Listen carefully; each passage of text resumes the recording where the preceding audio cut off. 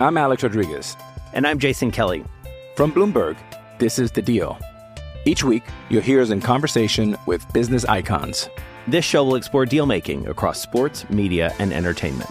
That is a harsh lesson in business. Sports is not as simple as bringing a bunch of big names together. I didn't want to do another stomp you out speech. It opened up so many more doors. The show is called The Deal. Listen to The Deal. Listen to The Deal on Spotify. It's time for today's Lucky Land horoscope with Victoria Cash.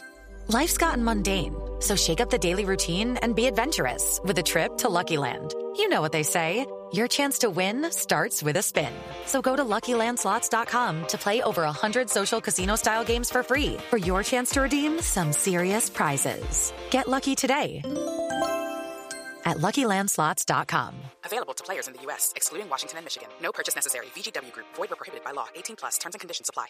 Hey guys, it is Ryan. I'm not sure if you know this about me, but I'm a bit of a fun fanatic when I can. I like to work, but I like fun too. It's a thing. And now the truth is out there. I can tell you about my favorite place to have fun. Chumba Casino. They have hundreds of social casino style games to choose from with new games released each week. You can play for free anytime, anywhere. And each day brings a new chance to collect daily bonuses. So join me in the fun. Sign up now at ChumbaCasino.com. No purchase necessary. VGW Group. Void where prohibited by law. See terms and conditions. 18+. It's time for today's Lucky Land horoscope with Victoria Cash. Life's gotten mundane, so shake up the daily routine and be adventurous with a trip to Lucky Land. You know what they say, your chance to win starts with a spin.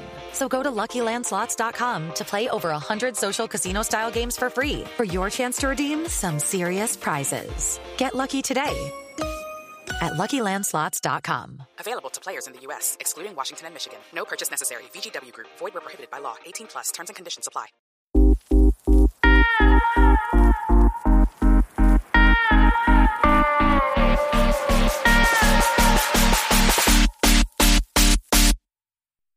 This is the Red Sox Precap with your hosts, Keaton DeRocher and Shelley Verstrate. Part of the Over the Monster Podcast Network. And welcome back to the Over the Monster podcast for episode 218 of our wonderful show. I am your host, Jake Devereaux, and today, as always, I am joined by my friend and co-host, Keaton DeRocher. What's up, my friend? Not much. Been a busy Monday, but happy to be talking to you. Yeah, man, it sure has. We're recording this a little bit later than we usually do. Post Sox game, post Bruins game for my benefit here, which unfortunately didn't end the way that I wanted it to. But we're going to be talking about lots of great topics here on this show. We're going to get you caught up on some news and notes, including some Chris Sale updates, the players to be named later in the Benintendi trade. We'll talk about that. And then we're going to hit on the bullpen quite a bit, as well as the leadoff situation for this team before we get to some listener questions. So let's get right into it, Keaton. We have no time to spare. Red Sox are currently hot. They've won, what is this, their fifth win in a row or sixth win in a row? I think it's their fifth, yeah. Five in a row right now, including a sweep of the freaking Yankees in the Bronx, which made me very, very, very happy. They're currently 37-23, which is the best they've been, or the most games over 500 they've been this year. And they're just a half game behind the Rays. 5.5 games up on Toronto and a whopping 6 games up on the New York Yankees. Doesn't that make you happy? It sure does. Especially that sweep. I mean, I know a lot of things didn't go right last year, but every time we face the Yankees, just getting crap dumped on our head doesn't feel great. Like, I would be fine with a season where the Red Sox win 15 games. Literally 15-37. And all 15 wins are against the Yankees. I would consider that season a success. So it was nice to finally, and in their house, get a nice little sweep. Vaulted us right back up into almost a tie here with Tampa Bay after slipping a bit, and they came back down to life. I feel a lot better this Monday than I did a week ago when we recorded. Yeah, it's not too typical to get a sweep in the Bronx, so that was pretty nice. And I think the way that it happened, too, just the fact that, the Red Sox did face some adversity at different times in that series and were able to bounce back and get key contributions from so many guys. It just felt really good. And it also just felt good, the old well-laid plans by the Yankees just going awry. And that lineup that we've talked about, so much on this show for the Yankees as being overrated, the rest of the nation is starting to see that this is a historically bad Yankees lineup. So, I'm proud that we pointed that out, Keaton. Yeah, and completely unrelated to anything we're talking about right now, but it just kind of perked in my mind. But you're a well-traveled man who knows history and words. Why is it that the best laid plans of men get compared with those best laid plans of mice? I have no idea. Yeah, why are they included in that saying? I don't know. Yeah, no clue. Weird. Anyway. Yeah, sorry to let you down there. yeah, that's all right. But anyhow, we'll move off of our Schadenfreude here to talking about what this means for the rest of the division. It's obviously going to be a dogfight here. We spent last week talking a lot about what this upcoming stretch of 17 games in a row was going to mean to the Red Sox in terms of where they're going to be as sellers. Still a long ways to go in this 17-game stretch, but the sweep of the Yankees, winning, that one-off against Miami to complete the sweep of that series. Now facing a tall task with Houston coming in. They've got a lot to go, but I feel pretty good about this right now. How are you feeling? Yeah, I mean, it's hard not to feel good after 5 straight wins, including a sweep of the Yankees. I think I feel like the mood could probably get swung either way with the series against the Astros after they just kicked their butts a mere 4 games ago. We're right back at it again. It looks like the pitching matchups line up a little bit more favorably for the Red Sox this time. So hopefully that actually, stays true. But it's going to be a tough series. If they take 2 out of 3, or by some wild magic sweep the Astros, I think you and I both in last week's roundtable thought that the Red Sox should be buyers coming down to the line. I don't think you need to wait until you get through that stretch. Like, having a strong showing against the Astros, strong showing against the Yankees, I would feel good about it. Especially only being a half game back from Tampa Bay right now. Like, the playoffs are well within reach, and even a division title and, the potential to make a deep run, as they did have the best record in baseball for a stretch here. I've seen all that I need to see. I think they can do it, which is completely ass backwards to how I was coming into the season. I didn't think they had a shot, but you, Mr. Optimistic, nailed it. And here we are with a fun little baseball team. So I think if they get swept again by the Astros, then they need to kind of take stock. And the Astros are a really good team. Yeah. They got off to a slow start. They had a ton of injuries. So it was kind of tough to judge how they actually looked. Like, their pitching coming into the 4-game series against the Red Sox was ranked 26th in Major League Baseball. 3 out of the 4 starters that the Red Sox faced, though, had ERAs under 3. But they were hurt. And so they didn't have a lot of innings. And so the guys that they had replace them were terrible. They just didn't have depth. Now they got them all healthy. The lineup is still one of the best in baseball. And now it's kind of just all clicking. If they can keep pace, like, taking 2 out of 3 would be 3-5 in the 8 games. Wait, no, that doesn't make sense. 4 and 3 would be 7 games. 3. Math is hard. Anyway, they would split 4-3. Yes. So that'd be pretty even. That would be keeping pace with them. I'd feel pretty good about that. If the Astros stomp them again, then they might have to kind of take stock of where they think their position is in the American League. But I don't think it's far behind them. It's clearly above Toronto and the Yankees, who we thought were going to have a really good year, but have been killed with terrible pitching and injuries. Mm-hmm. And now there's space between the two. So Yeah, I don't think I need to get through the entire stretch to have a good feel on where the Red Sox are. I think after this Astros series, we'll know. Yeah, I agree with you because I think the Astros are a much more complete baseball team than Toronto or Atlanta, the two teams coming up after them. And, thankfully, as I knew nothing about this guy, Luis Garcia from Houston, who just destroyed us in the last start. And you were pointing out that Shelley had said he was pretty good, and lo and behold, he was pretty good. So I'm happy we avoid him this time, but we have some favorable matchups there. Martin Perez versus Framber Valdez. It's hard not to feel good about Martin Perez, the way he's throwing the ball. Eovaldi looked awesome against the Yankees.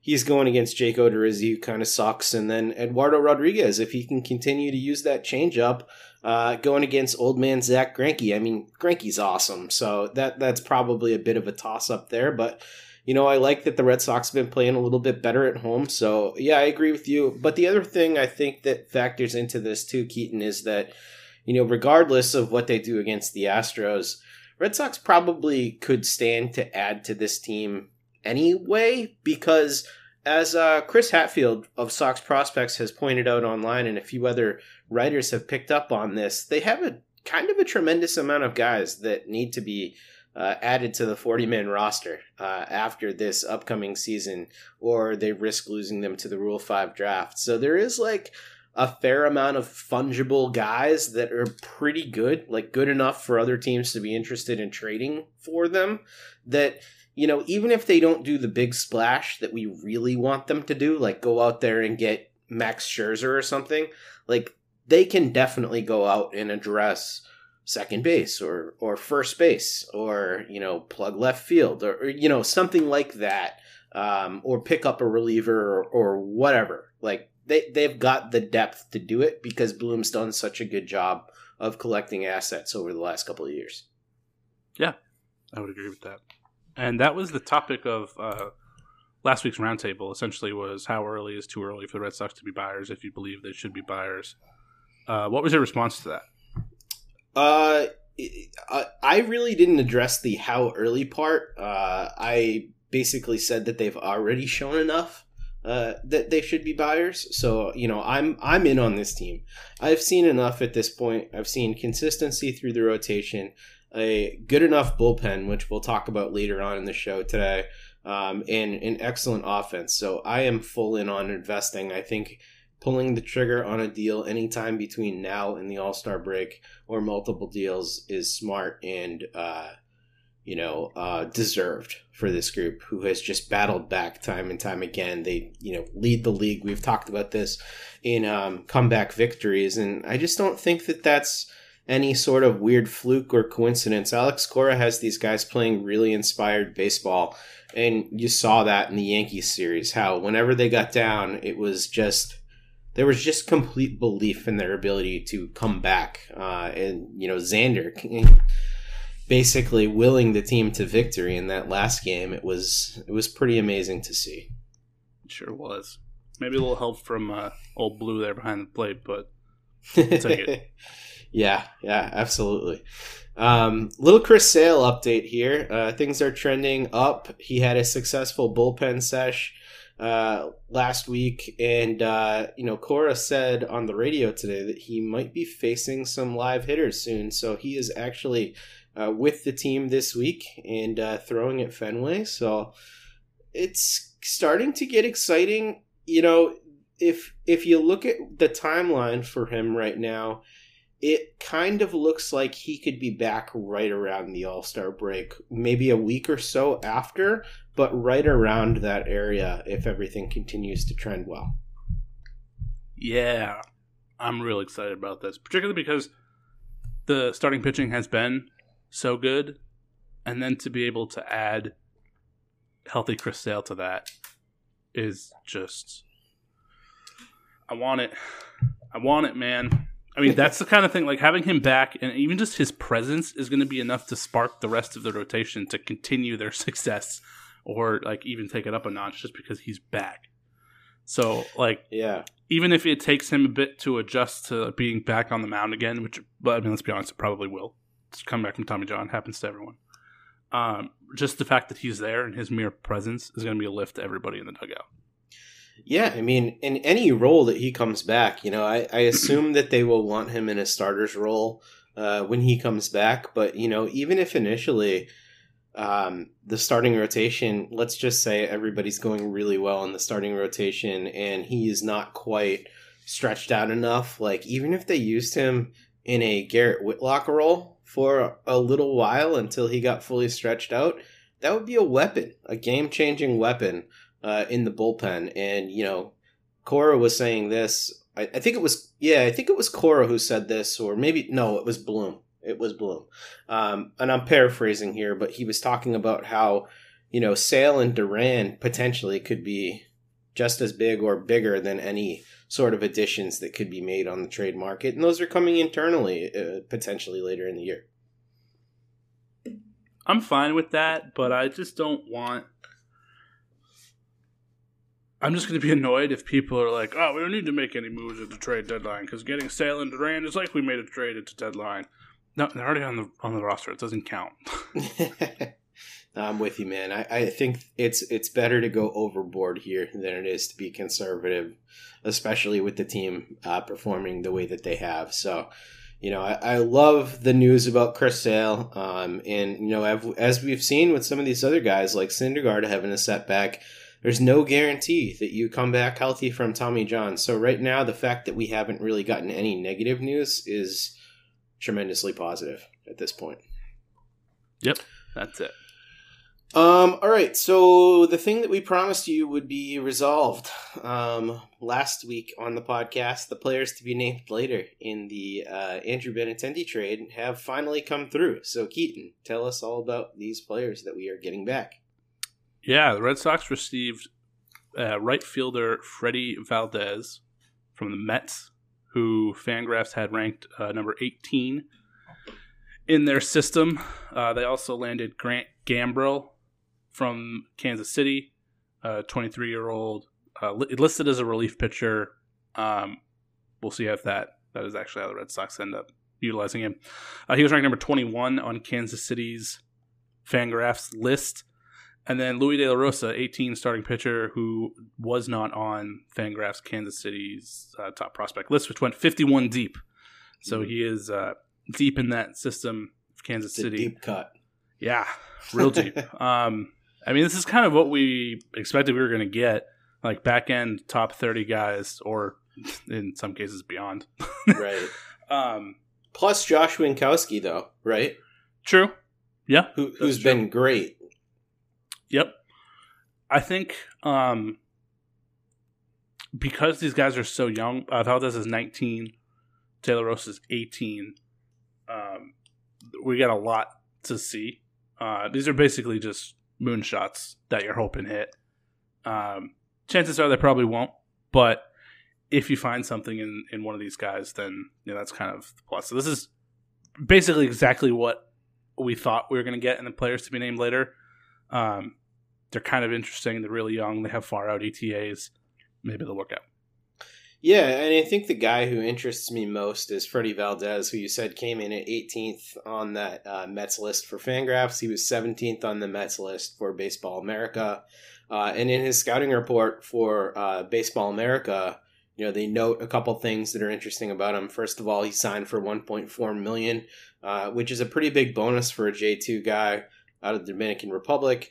And they recorded some pretty sexy exit velocities from him. So they said in the same neighborhood as prospects Brett Baty and Mark Vientos, who are two super strong guys, and they even noted a 450-foot home run that he hit. So it seems like there's some pretty damn good power here. 6'3", 210 pounds already at his age.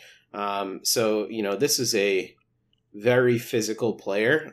There is swing and miss to his game, but it seems like the power is good and the approach is pretty decent. So I'm very intrigued by Freddie Valdez, and sometimes these J2 guys, they pop. So it's nice to get a few lottery tickets. Yeah, De La Rosa is a little interesting to me as well. From our time doing Dynasty's Child, I love me some J2 signees. all in on those. He was actually the Kansas City Dominican Summer League Pitcher of the Year. Oh, wow. In 2018, as an 18-year-old, had a 2.33 ERA, 10 earned runs in 38 2/3 innings, and that was 52 strikeouts with a .9 WHIP and a 1.97 batting average against. So it's hard to kind of figure out what you might be able to project from that, because it wasn't stateside and it was in a developmental league, so it was with a bunch of other guys who are trying to develop at the game of baseball. Yeah. So he could have been just a little bit more developed than them, or he could just be a little bit more talented than them. We'll have to wait to see. But certainly not a bad start to his minor league career. Yeah, definitely an interesting guy. And, we won't know who truly won the Benintendi trade until 5-6 years down the road at this point. Yeah. But I feel good enough about the full return for Benintendi that I'm totally fine with it. I'm not having any second thoughts. Are you? I mean, yeah, I had second thoughts from the beginning. but that was just because we disagreed on whether or not he could get back to his old self. I thought he could do it in Boston.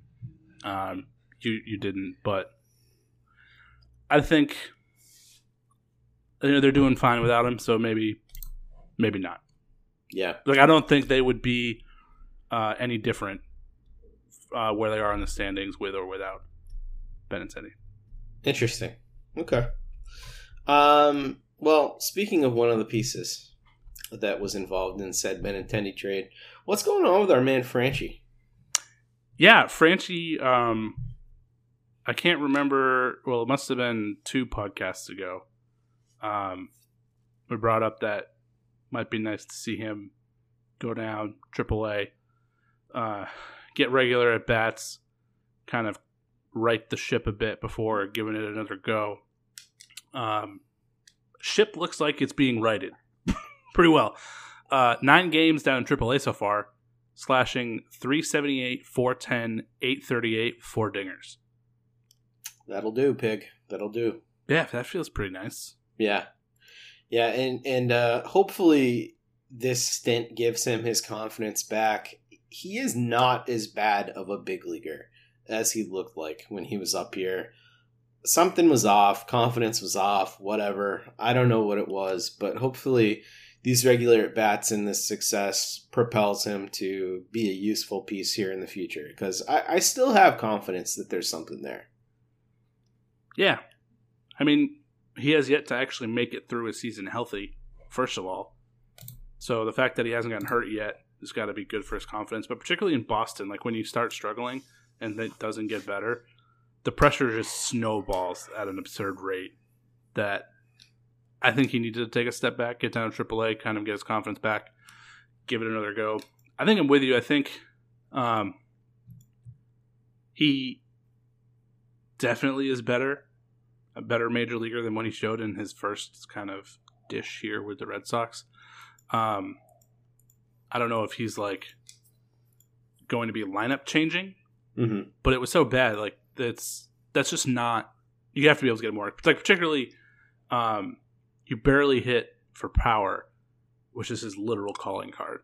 Yeah, so, that was the weirdest thing. Yeah, and I think that it's not going to blow you away with average, but kind of something similar to Renfroe, where you're hitting 250, 260, isn't much to ask. Yeah, it kind of feels like where he should be while hitting a bunch of homers, and he wasn't anywhere near it either of those. So I think just kind of getting his feet right in AAA is exactly what he needed, and hopefully this continues for another couple weeks, and then he can come back and try again. I think he can eventually be what Renfroe is now at some point. I think that's in there if he can stay healthy and get his confidence right. I think that's a good comp for him. I've always kind of thought that was the comp for him. But if you haven't checked out any of the Franchy home runs from down in Worcester, the park, really flies out with the jet stream there. So some of those shots were majestic. So I do recommend watching some Franchy home run videos if you haven't had a chance, because we didn't get to see any in Boston. We saw one go really far. Yeah, that was it. How far did that sucker go? It was like 470 or something dumb. Yeah. Yeah. 474. Ugh, wow. Okay. I'm Alex Rodriguez. And I'm Jason Kelly. From Bloomberg, this is The Deal. Each week, you'll hear us in conversation with business icons. This show will explore deal-making across sports, media, and entertainment. That is a harsh lesson in business. Sports is not as simple as bringing a bunch of big names together. I didn't want to do another stomp you out speech. It opened up so many more doors. The show is called The Deal. Listen to The Deal. Listen to The Deal on Spotify. With Lucky Land Slots, you can get lucky just about anywhere. Dearly beloved, we are gathered here today to... Has anyone seen the bride and groom? Sorry, we're here. We were getting lucky in the limo and we lost track of time.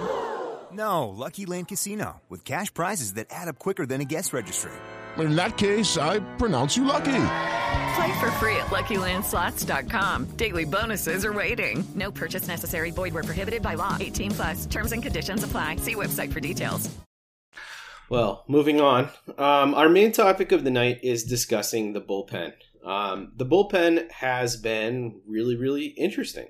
So over the last 2 weeks, from the 24th of May, Adam Ottavino, Garrett Whitlock, Josh Taylor, of all people, Darwinzon Hernandez have thrown 16.1 innings, or 16 and a third innings, as I'm trying to train myself to say, and not allowed a run. That's pretty good. And in particular, Josh Taylor has been impressing the hell out of me. Sawamura, who we didn't list here, had a very impressive outing against the Yankees as well, over 2 innings this weekend.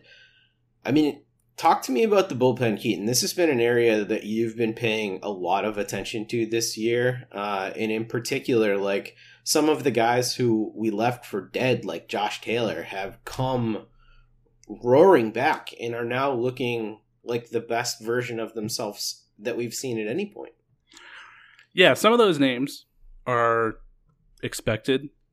Ottavino, Whitlock, even Darwinzon Hernandez has his hot streaks, so 2 weeks of no runs, sure. But Josh Taylor is the one that really stuck out. And the biggest hat tip to him is that yesterday against the Yankees on Sunday, up 1 in the 8th, Josh Taylor came in to bridge to Barnes after Ottavino had cleared the 7th. Major nod from Alex Cora to Josh Taylor for his success over the past couple weeks. His success actually extends even further than that. The last 2 weeks, I don't think he's given up a run in a month. Started out with an ERA after his first handful of starts, ERA over 14. Now it's down to almost under 4. And it just continues to rack up strikeouts and be dominant. And the fact that he came in the 8th in a 1-run game to bridge to Barnes, I think says a lot about how much confidence Cora has with the way that he's pitching right now. And it's hard not to buy into it because it's been such an extended streak. Josh Taylor is one of the guys that Alex Cora had named specifically in his time away from the team last year that he was looking for them to develop. Apparently stayed in touch and was hoping that he could start to kind of build off of his fastball more and become kind of that more elite, high-leverage reliever.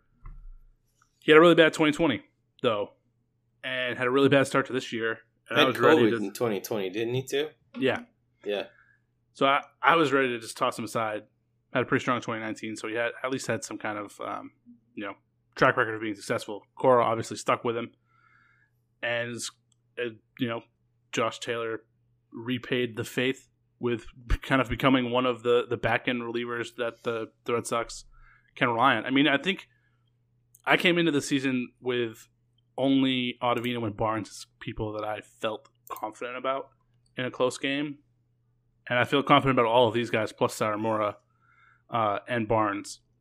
The fact that they have so many options to bridge a 5, 6, 7 inning start to the end of the game now is such a game changer. We've seen over the past couple of years how not having those guys and those specific roles just wreaks havoc on your bullpen.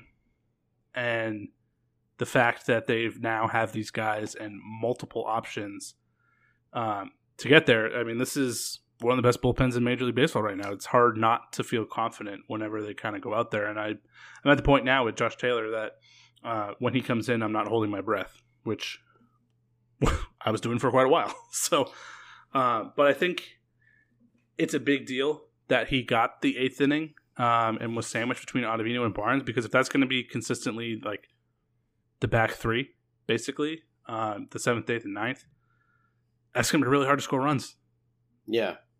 No, I totally agree with you. And I think that the thing that stood out to me during Josh Taylor's last outing against the Yankees in particular was that fastball velocity for him. We hadn't seen, 96, 97 consistently from him. And we hadn't seen quite that bite on the slider either. So, the guy finally looks fully healthy. And I think this is one of Cora's best traits as a manager. And at times I think it does hurt him, but I think by and large it is a positive trait that he stays with guys. He stayed with Kike, during his cold streak. He stayed with Marwin, which delivered huge this weekend against the Yankees during his cold streak, and he stayed with Taylor during that awful month where we were both banging the drum for him to get optioned so he could figure things out in AAA. And I also have to give Cora props for doing what we've been banging the drum for him to do with Hirokazu Sawamura and actually inserting him into key situations, into games more often. That 2-inning hold that he had against the Yankees on Friday was incredible. The dude came in, he had 5 strikeouts, 1 walk over 2 innings, and held the Yankees in check. It was awesome, and he was unflappable. So I just love a guy like that in the bullpen. And you're absolutely right, Keaton. I mean, the amount of weapons that they have, coupled with the fact that, the guys lower down. Phillips Valdez got a save in that game on Sunday night against the Yankees. That was a trip. It really was. And the pep talk from Cora, coming out and speaking to him in Spanish. And, Xander noted that in his post-game interview, like how important he thought that was. It's huge. I guess the guys I have the least confidence in the bullpen right now are Brandon Workman and Matt Andriese. But, I'm confident Andriese will figure it out. I don't know what we have in Workman, but whatever. I feel so much better about this bullpen than I did a couple weeks ago. And I think it's a legitimate strength. It's hard to complain about the pitching right now. Yeah. Even myself as old Negative Nancy, I don't have anything to complain about. Yeah. As hard as I try, they've taken it all away from me. I guess the one of the scarier guys out of the guys who we talked about in a positive light is Darwinzon Hernandez. He still can be a little fast and loose at times, but his stuff is so good he gets himself out of these jams. Yeah. I mean, we've seen him go through these spurts. He had one earlier in the year where he went, he went nine innings and had 24, 25, 26 strikeouts. I don't necessarily need him to be that good all the time, but consistent, because his stuff is good enough to play up like that. Right. Well, moving on from the bullpen, Keaton, I think it's worth talking about the leadoff situation. This is something that you've been monitoring quite a bit over the course of this season, and it was Kike's job for most of the year. But recently, Cora has been turning to Danny Santana in that role. He hasn't been very effective as a leadoff hitter either.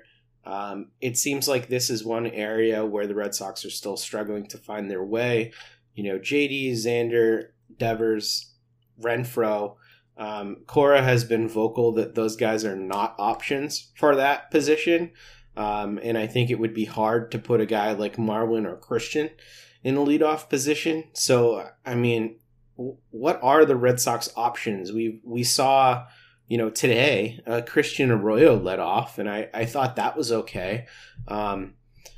Is there anybody that stands out to you who's the clear leadoff guy who needs to be there? Are you still banging the drum for Verdugo? Yeah, I mean, I feel like Verdugo would be the best fit. However, he doesn't feel comfortable in that spot. And if he's not comfortable there, and that's going to be in his head, then I don't think you can go with him. Right. Jaren Duran seems like a great option. Yeah. if I'm being fully honest. But of the guys who are currently up at the major league level, I think this is going to shock you.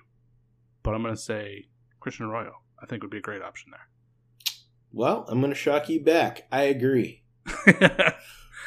Yeah, Christian Arroyo himself I've come around on him, and he's done that. But you also touting him has convinced me to believe. But yeah, the lineup for today against Miami was the first time that Kike Hernandez was starting in the lineup and not leading off. It was Danny Santana again. Santana's, he hasn't been good in the leadoff spot, but he really hasn't been effective anywhere else either. Mm-hmm. So, it's just so weird to see. Maybe this is an analytics thing, but like there used to be such an emphasis on who hit leadoff. Now there's the data to show you should have your best hitter hitting second, which, with all due respect to Verdugo, I don't think that's him, but he's a good fit in that position. But it seems like they've done a full 180 and just completely tossed out who's leading off, which of course only matters for the very first at bat of the game. But they don't seem too concerned with who they have there and who is comfortable with it, and they're just kind of letting people go. I don't think it's a huge issue if it's not affecting the rest of the lineup. And the guys that they have, everyone that you just mentioned, that's 2 through 5, 2 through 6, is such a good hitter that it doesn't matter who's hitting in front of them. And they're going to score runs, and they're going to win games because of it.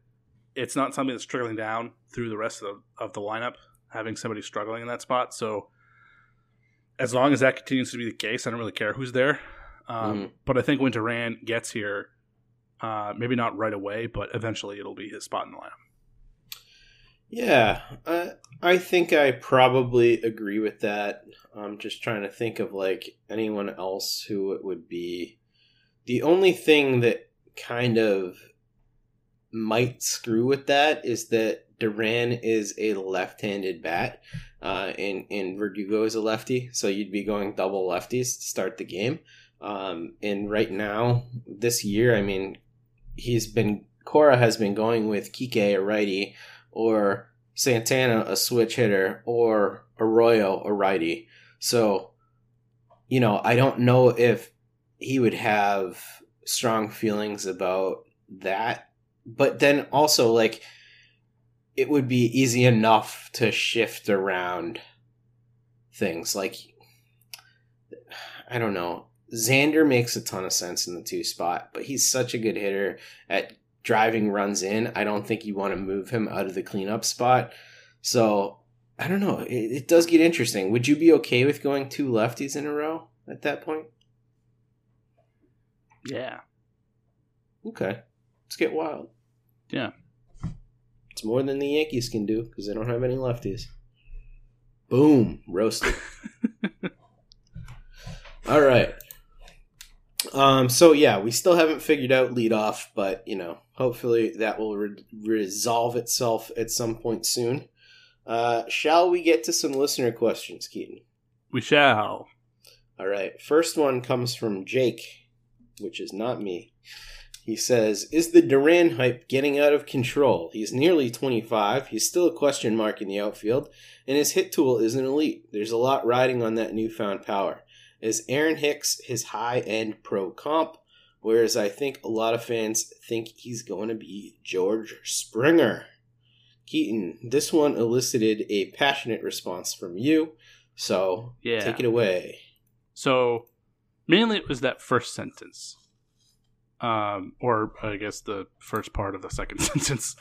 I don't think the hype is getting out of control. I think Springer might be a little bit aggressive just because Springer has shown at times a lot more power.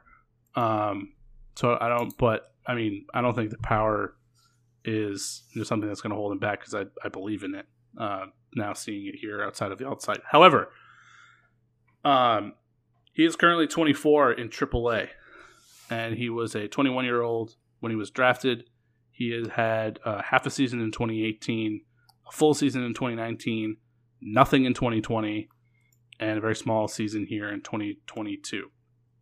All told, 3 seasons of 3 full years of what would have been full minor league if you include 2020. That's right on track with what his development should be for a guy that was drafted at 21 years old. I think why that jumped out to me is because the fact that we have Fernando Tatis, Ronald Acuna Jr., Juan Soto playing Major League Baseball right now is just stupid. We're so spoiled. Like this doesn't happen like once in a generation to have guys like that. The fact that he is about to turn, I think he's got 3 months until he turns 25, so he should debut as a 24-year-old, is just right on track with what his progression should be. And if they hadn't lost 2020, it'd be a year earlier. Guys normally make their debuts at this age. That's not the fact that he's almost 25. I don't think is a negative mark against him, especially with having lost a season of minor league development. Yeah, I agree with you, Keaton, on pretty much everything you said there. And I also want to note that today's updated Baseball America top 100 prospects list came out, and the Red Sox had some very high risers on this. Tristan Casas went from being 38th to 27th on the list.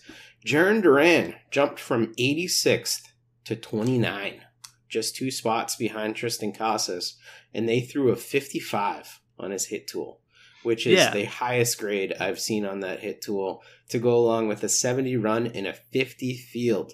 So I think that a lot of people are starting to see that the work ethic and the athleticism will eventually allow him to play a passable center field, and that the hit and power are so much better than we originally thought. Yeah, Fangraphs and MLB also had 55 on his hit, so it may not be elite, but it's certainly above average.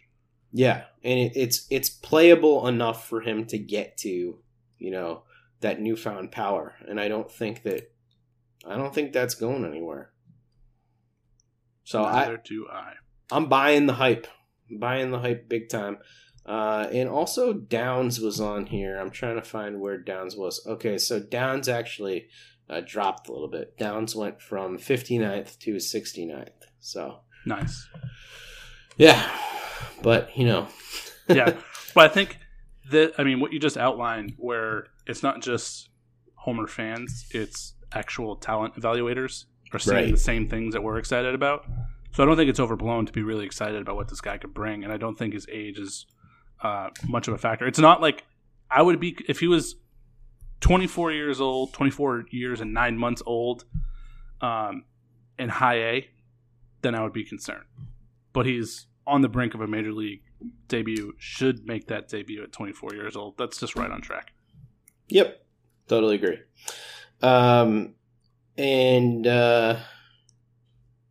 Yeah. All right. Yeah. I thought I had something else there, and then my brain imploded. All right. Let's move on to the next listener question. Oh, yeah. I remember what it was. Okay. Todd Frazier says he's the next Mike Trout. So take that for what it's worth. Huh. Yeah. Todd Frazier. Hey. I've always said the best talent evaluator in the game is Mr. Todd Frazier. That's right. Trust in the Frage. All right, our next question also is tailor-made for you, Keaton. Tom Kelly says, is it too soon to say that the Red Sox won the Mookie deal? So here's the thing.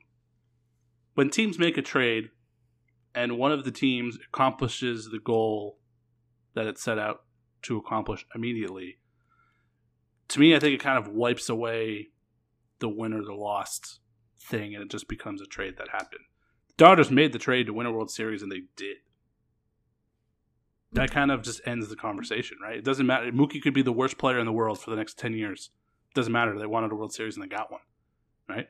It's the exact same thing with Chris Sale. Like, Yoan Moncada and Michael Kopech looking pretty solid over there, the White Sox, and then we look at Kopech and be like, oh my God, it'd be so nice to have a young stud pitcher like that. When you win a World Series, it doesn't matter. Chris Sale could never recover from Tommy John ever. The trade accomplished what it was supposed to do. So I don't look at it as a win-loss thing anymore because the Dodgers got exactly what they wanted. Yeah, and I almost I agree with that to a lot to most. I agree with most of what you just said. The thing is that I think you kind of have to start judging the Mookie deal from like when that deal starts, the deal that they signed him to, that $300 and whatever $1 million monster that they signed Mookie to. So like if Mookie sucks for the rest of that deal, like good on the Red Sox for not caving and paying all of that money. And Verdugo is a very productive player, but you're absolutely right. They traded for that season of Mookie. They got Mookie. They won. So, they would not go back on that deal. There's no way they'd be like, yeah, you know what? Give me Verdugo and his back issues for that season, because for that particular season, that was the guy. Yeah. So, yeah, totally agree. And that's like the exact same thing with Sale. If he never recovers from Tommy John and just can never get it back again, never pitches again, I won't look at that as a bad trade because the Red Sox won a World Series and they got one. Yeah, totally.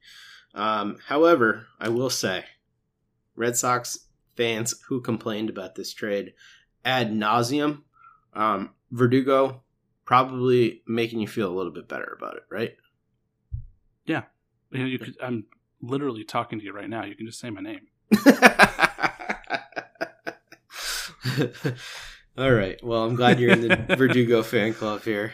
Yeah, and I was when they made the deal. Mookie was my favorite player, and he's very good at baseball, and I thought that he could have helped the team more being on it. Yep. Verdugo's a great player, though. Him mic'd up the other night at the Yankee Stadium was great. Oh, he's the best. He is. No one has more fun playing baseball than Alex Verdugo does, and it's clear that his energy is infectious, and he is he's always in Cora's ear too, man. It always seems like he wants to learn something. Rafi Devers is a pretty happy boy out there, though. He is a happy boy. We've got a lot of happy boys on this team. Sure do. All right, our next question comes from Jason Crane, and he says, do you have a favorite moment of the season so far? Ooh. The sweep of the Yankees. If I have to boil it down to like a specific event in a game,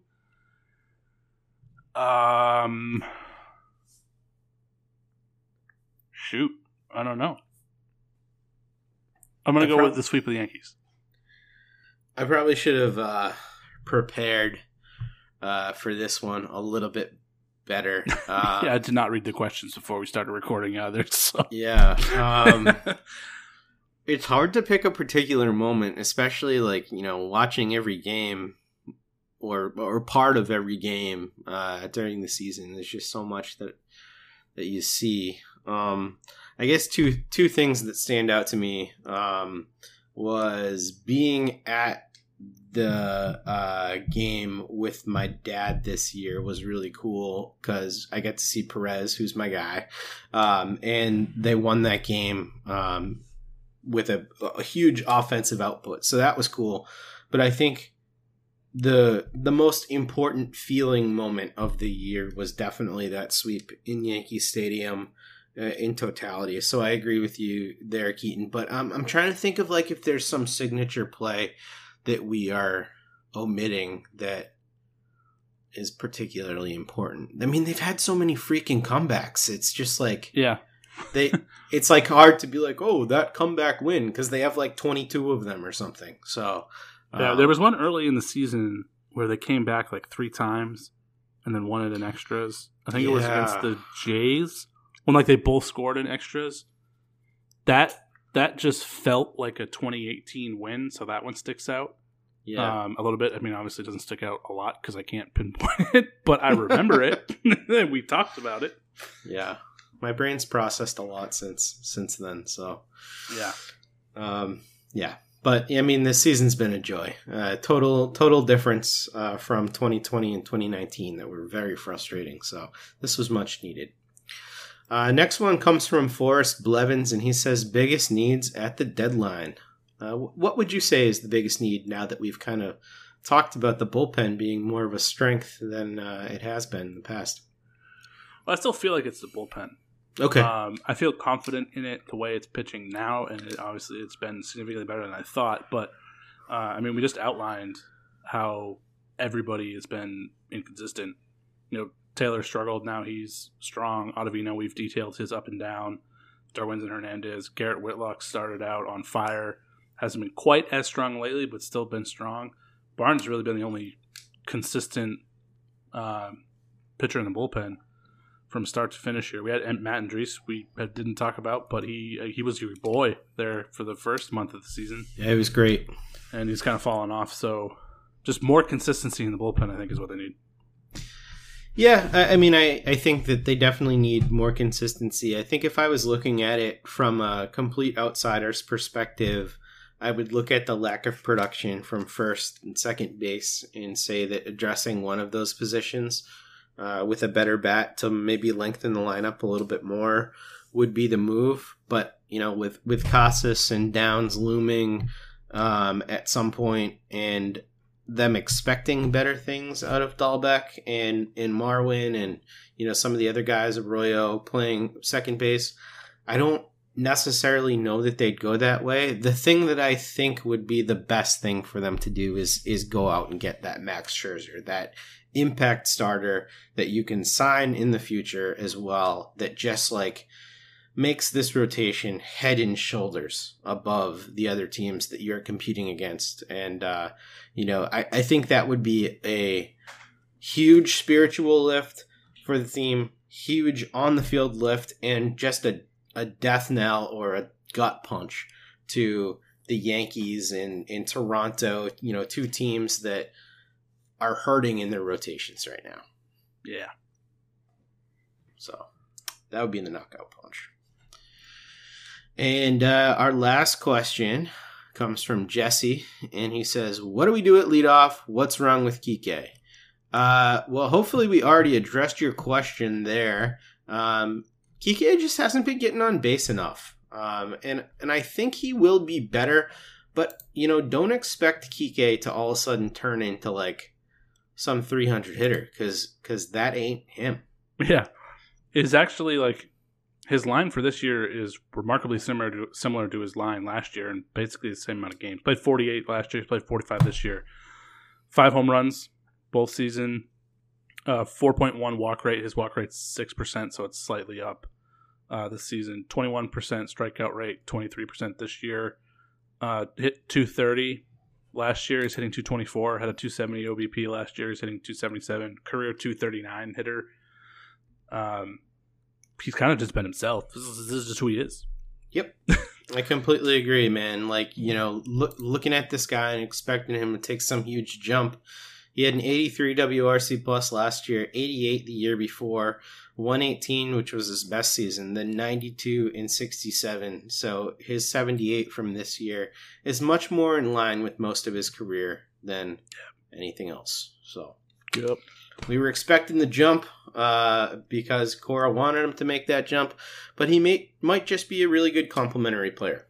He's probably not a starter on a championship team. It was more for his defensive ability than his offensive ability, right? I mean, it's the fact that he could play pretty solid defense at a bunch of key positions, and kind of what you got at the plate was gravy. Exactly. Yeah, he's more league average to slightly below at the plate. And a great clubhouse guy, great energy guy, great defense guy. So, important. These guys are important, and you can't overplay the importance of these guys on championship teams. But just don't expect them to kill it. All right. That does it for this edition of our show. We do hope you enjoyed this one, and thanks for tuning in to the show. Check out our other shows on the network. Keaton and Shelley do an amazing job with the Precap podcast. The Red Sox On Deck podcast with Shelley and Bob Osgood is excellent for getting you caught up on all sorts of Red Sox prospect stuff. And then the Over the Monster podcast gives you Matt Collins, the biggest writer on our site, as well as Brian Joyner, sharing all their opinions about Red Sox stuff as well. So all great shows. Tune into those. Keep subscribing, rate, review, pump us up, and shout us out on Twitter. You can find Keaton at the Spoken Keats. You can find me at DevJake, and you can find Over the Monster account at Over the Monster. Thanks so much for joining us. We'll be with you again next week.